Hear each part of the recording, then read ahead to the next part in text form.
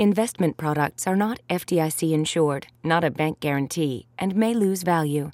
Please read other important information, which can be found on the link at the end of the podcast episode. Greetings, this is Michael Cembalest with the Thanksgiving Eye on the Market podcast. This week we'll be discussing private equity. In advance of that, on the recent price action in equity markets, I think it makes sense to look at all of this with the lens we discussed in our October piece, which is that we are now in the middle of the withdrawal of this colossal monetary stimulus cycle, and also to look at the way the typical cycle ends, not the last two, but the typical cycle ends with asset prices peaking before economic data or corporate profits do, and which was one of the reasons why we've been arguing that it makes more sense to play defense this year than offense. On the topic of private equity, members of our board and a lot of our clients have been asking about this growing amount of dry powder, which is one of the issues that we wanted to share with you in this extended Thanksgiving piece. In the piece, you'll see we first walk through a historical review of buyout and venture performance and the judgments that need to be made when calculating performance of private equity as an asset class. There's more art than science involved in how you do that. Then we get into the question of how big is dry powder. The estimates range anywhere from $500 billion to $1.5 trillion, and the different numbers depend upon what it is that you want to measure. We then get into the more important questions of, is the amount of dry powder a problem for private equity investors?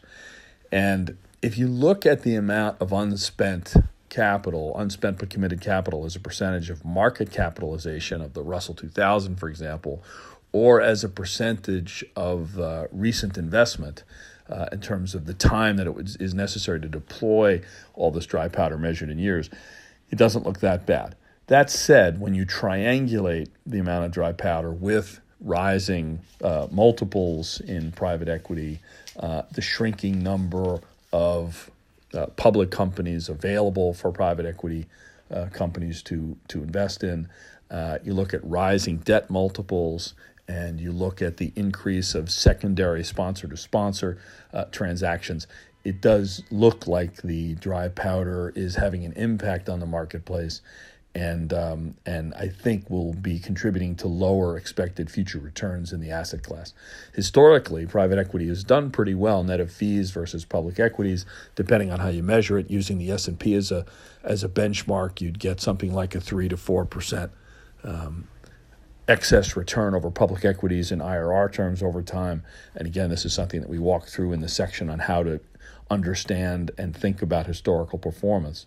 But looking forward, given the starting point of where multiples are today, absent a major correction in the public equity markets, I think the both absolute and relative performance of private equity will be at the lower end of the range over the next 10 years compared to where it has been historically.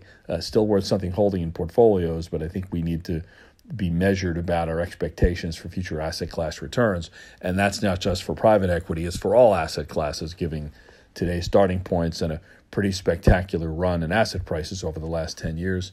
I think the equity markets are up in the U.S. about 15% compounded annualized since 2009. That only happened once during the 50s and at the end of the 1990s. We also review some other factors affecting private equity demand related to very large underfunded state and local pension plans, which is a topic we've written about extensively. And then we also review the issue of alignment of interests in private equity fees and some thoughts on both management and monitoring fees in addition to incentive fees. So take a look at this week's piece. It's an important part of how we evaluate private equity and the way that we approach it in client portfolios. And we'll look forward to talking to you again in about a month when we issue our 2019 Eye on the Market Outlook. Everybody have a great break and enjoy Thanksgiving. Michael Cembalest's Eye on the Market offers a unique perspective on the economy, current events, markets, and investment portfolios, and is a production of JP Morgan Asset and Wealth Management. Michael Cembalest is the chairman of Market and Investment Strategy for JP Morgan Asset Management and is one of our most renowned and provocative speakers. For more information, please subscribe to the Eye on the Market by contacting your J.P. Morgan representative. If you'd like to hear more, please explore episodes on iTunes or on our website. This podcast is intended for informational purposes only and is a communication on behalf of J.P. Morgan Institutional Investments Incorporated, a member of FINRA. Views may not be suitable for all investors and are not intended as personal investment advice or as a solicitation or recommendation. Outlooks and past performance are never guarantees of future results. This is not investment research. Please read other important information, which can be found at www.jpmorgan.com/disclaimer-EOTM.